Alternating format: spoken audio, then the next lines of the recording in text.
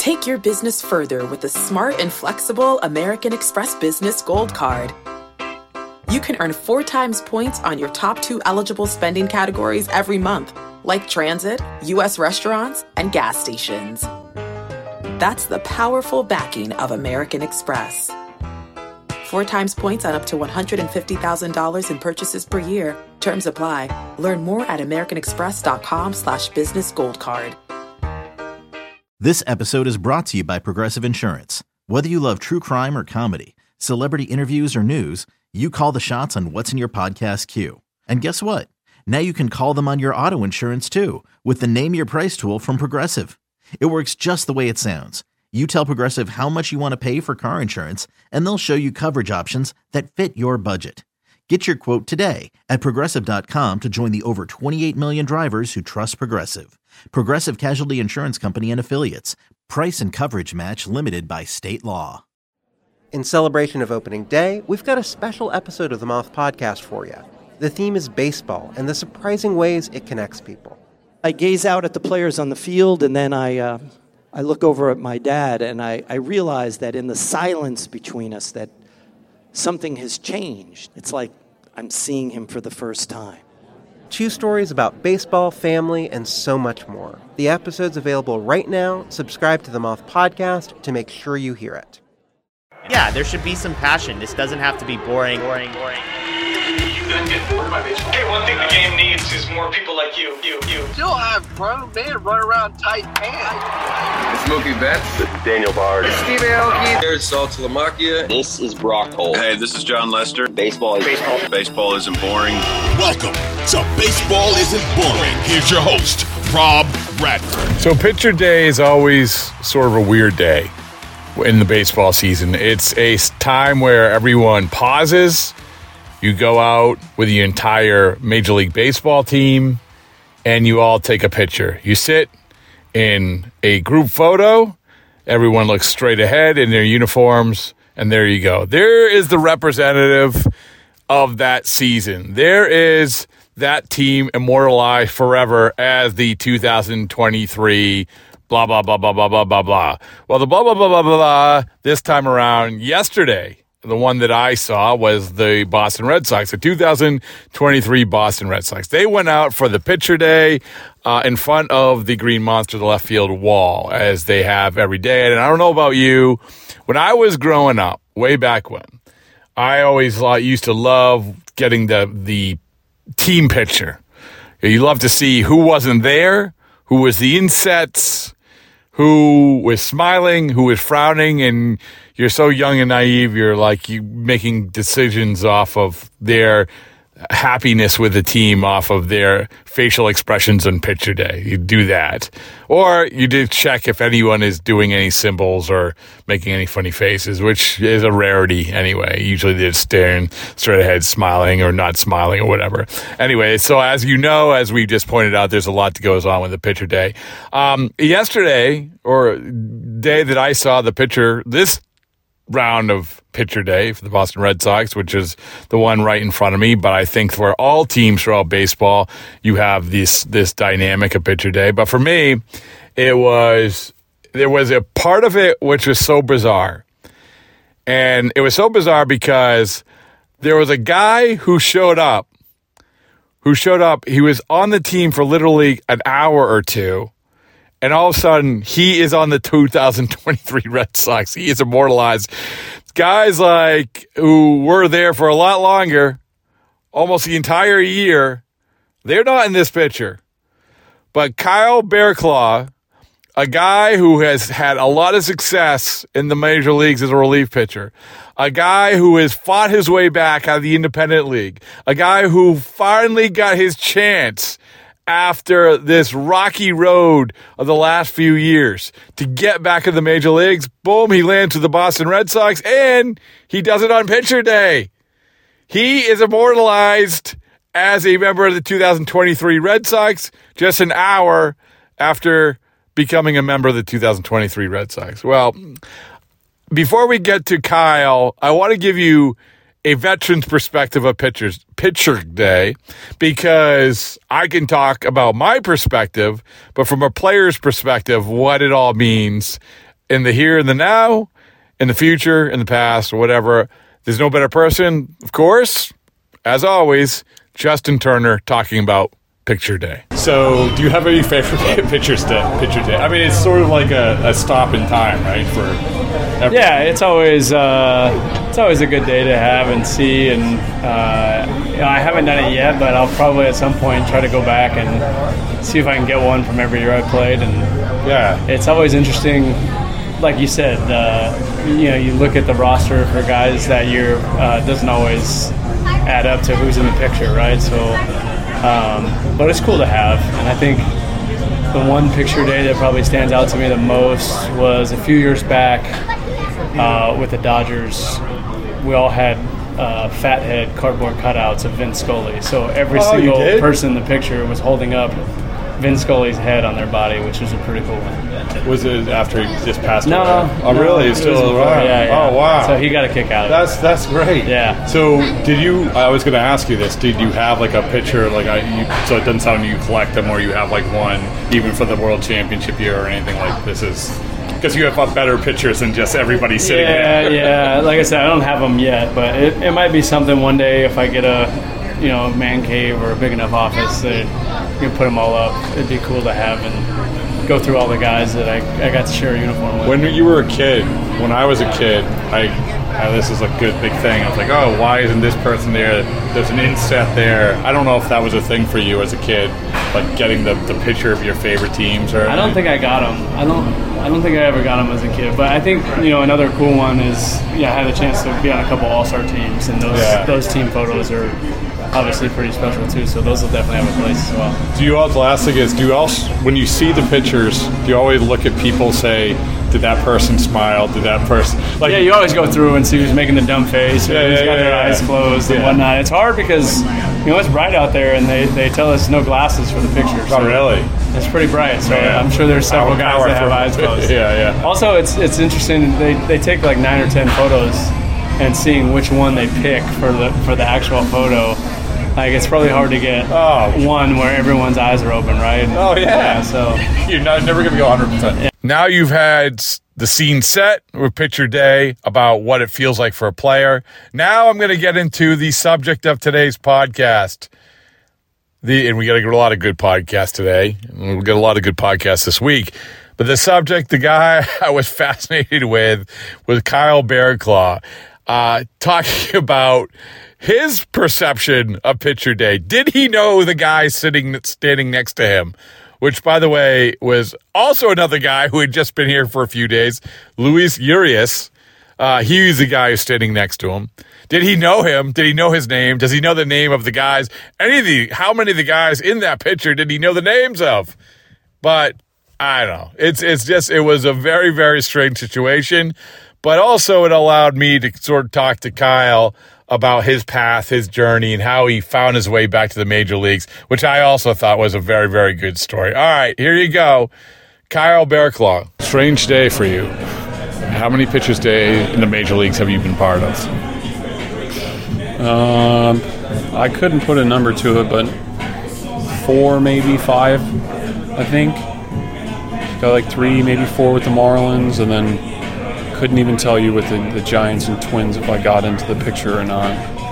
I'm trying to think back, and I'm like, I have no idea. I've always found it fascinating, the Picture Day. Like when I was a kid, I'd be like, how come so-and-so isn't in it? There's an insert or whatever. I don't know if you were the same way, but like, who did you... That's a little bit how I feel today. Like, I haven't even been on the roster today yet. So, first day, you're in the team pit. There you go. The first Picture Day I'm happy to be a part of. Here's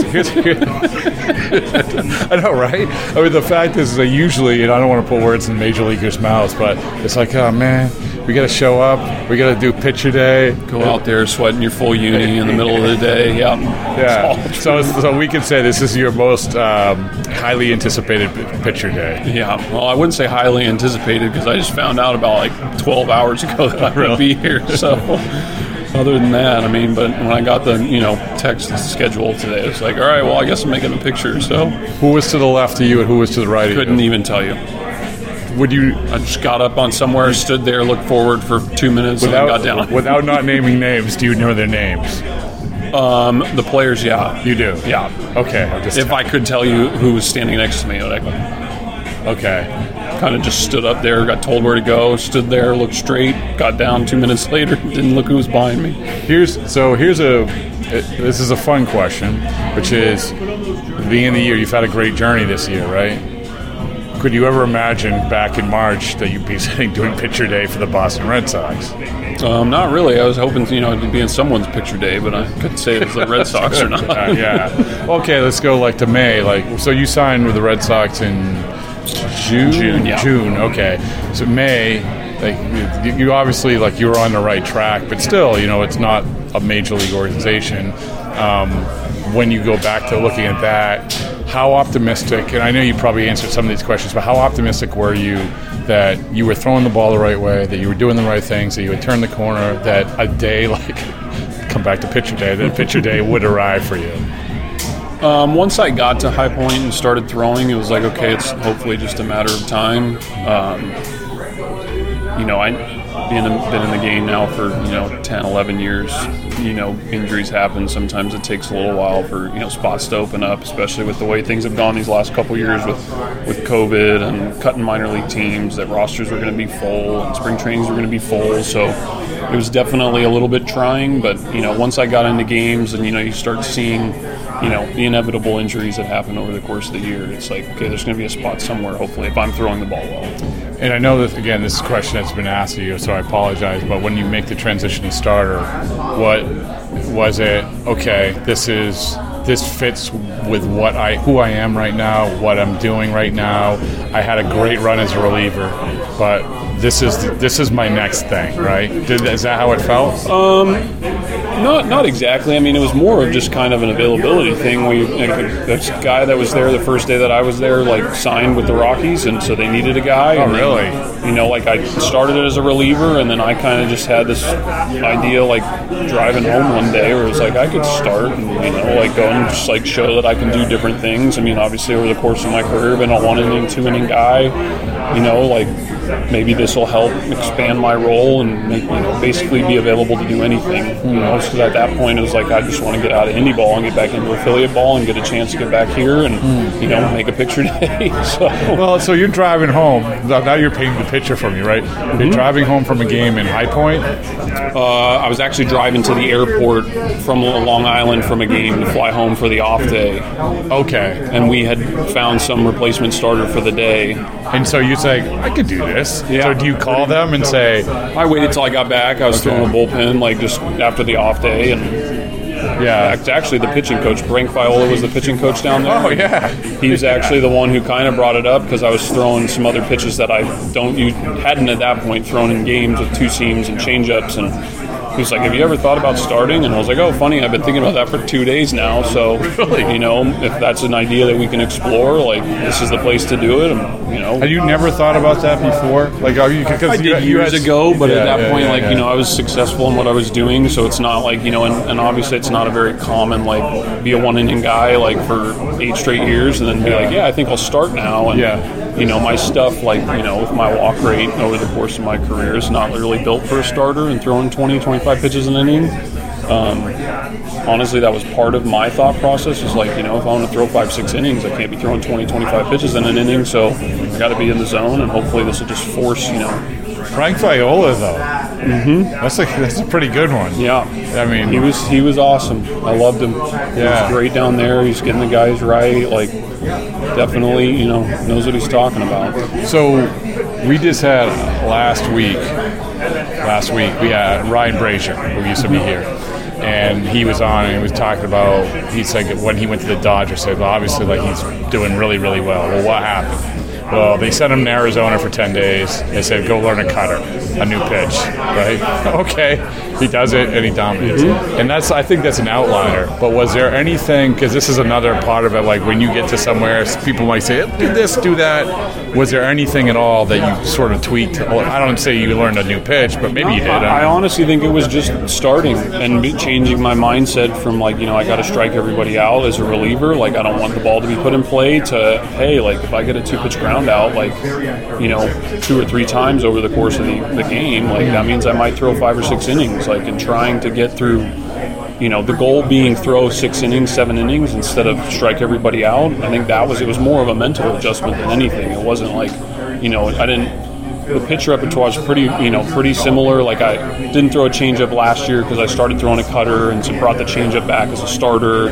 Started throwing my two-seam that I hadn't thrown for 10 years. But, like, I wouldn't say those pitches are something like, that's jumping off the charts. It's more like, look at this nasty pitch. It's more of just like hey, like, be in the zone, get early contact, get weak ground outs, fly outs, like, and just try and get through 6 innings, and you're not going to do that throwing 20, 25 pitches in an inning, and then you have one long inning and you throw 30 and all of a sudden you're at 80 pitches in 3-4 innings and it's like, well, you're not going back out for the 5th or 6th. Right. Go from there. It's so interesting you said that. I mean, this is a constant theme that I'm going through.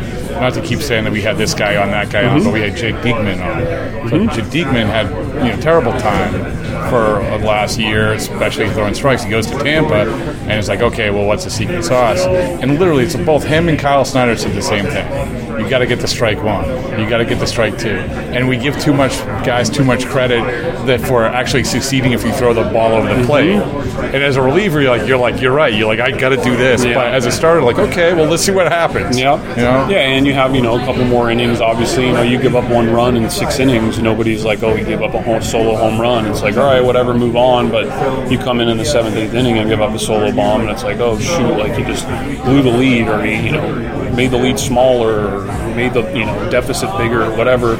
Everything seems to, which understandably magnetized at the end of the game because you're getting towards the end of the game and running out of outs to either come back or hold the lead. So, there's definitely a little more leeway there from a starting standpoint of like, quality start, 6 innings, 3 runs. Yeah, you have a 4.5, ERA. Like, you have a 4.5 ERA as a reliever. Some people, maybe not nowadays, but like back when I was like, in my rookie year, it was like, chasing it, man. You have 4.5. Yeah, you're just trying to work it back down. Whereas a starter, like, you could have 33 starts with a 4.5, and you're gonna make a lot of money. Yeah, and it's a very valuable piece of the rotation. So. So I think a lot of the starting in terms of the benefits that I've seen is more of just a mental approach to like attacking guys and getting outs and getting through multiple innings instead of trying to just strike everybody out, which is totally my approach. Yeah, for, the long stretch. Well, you did it well. I mean, it worked. It's when you, I think, what was it, 2016, 75 appearances and 2 ERA. I mean, it's good. So of all the times, you've been in a major league locker room, not only because you're sitting here doing this interview, but does it hit different? I did say to some of the guys earlier, this one, and my wife last night, this one was, with how the year started and, the doubt that creeps in with you not being able to find a job, like this is definitely, a promotion that's up there with, my debut.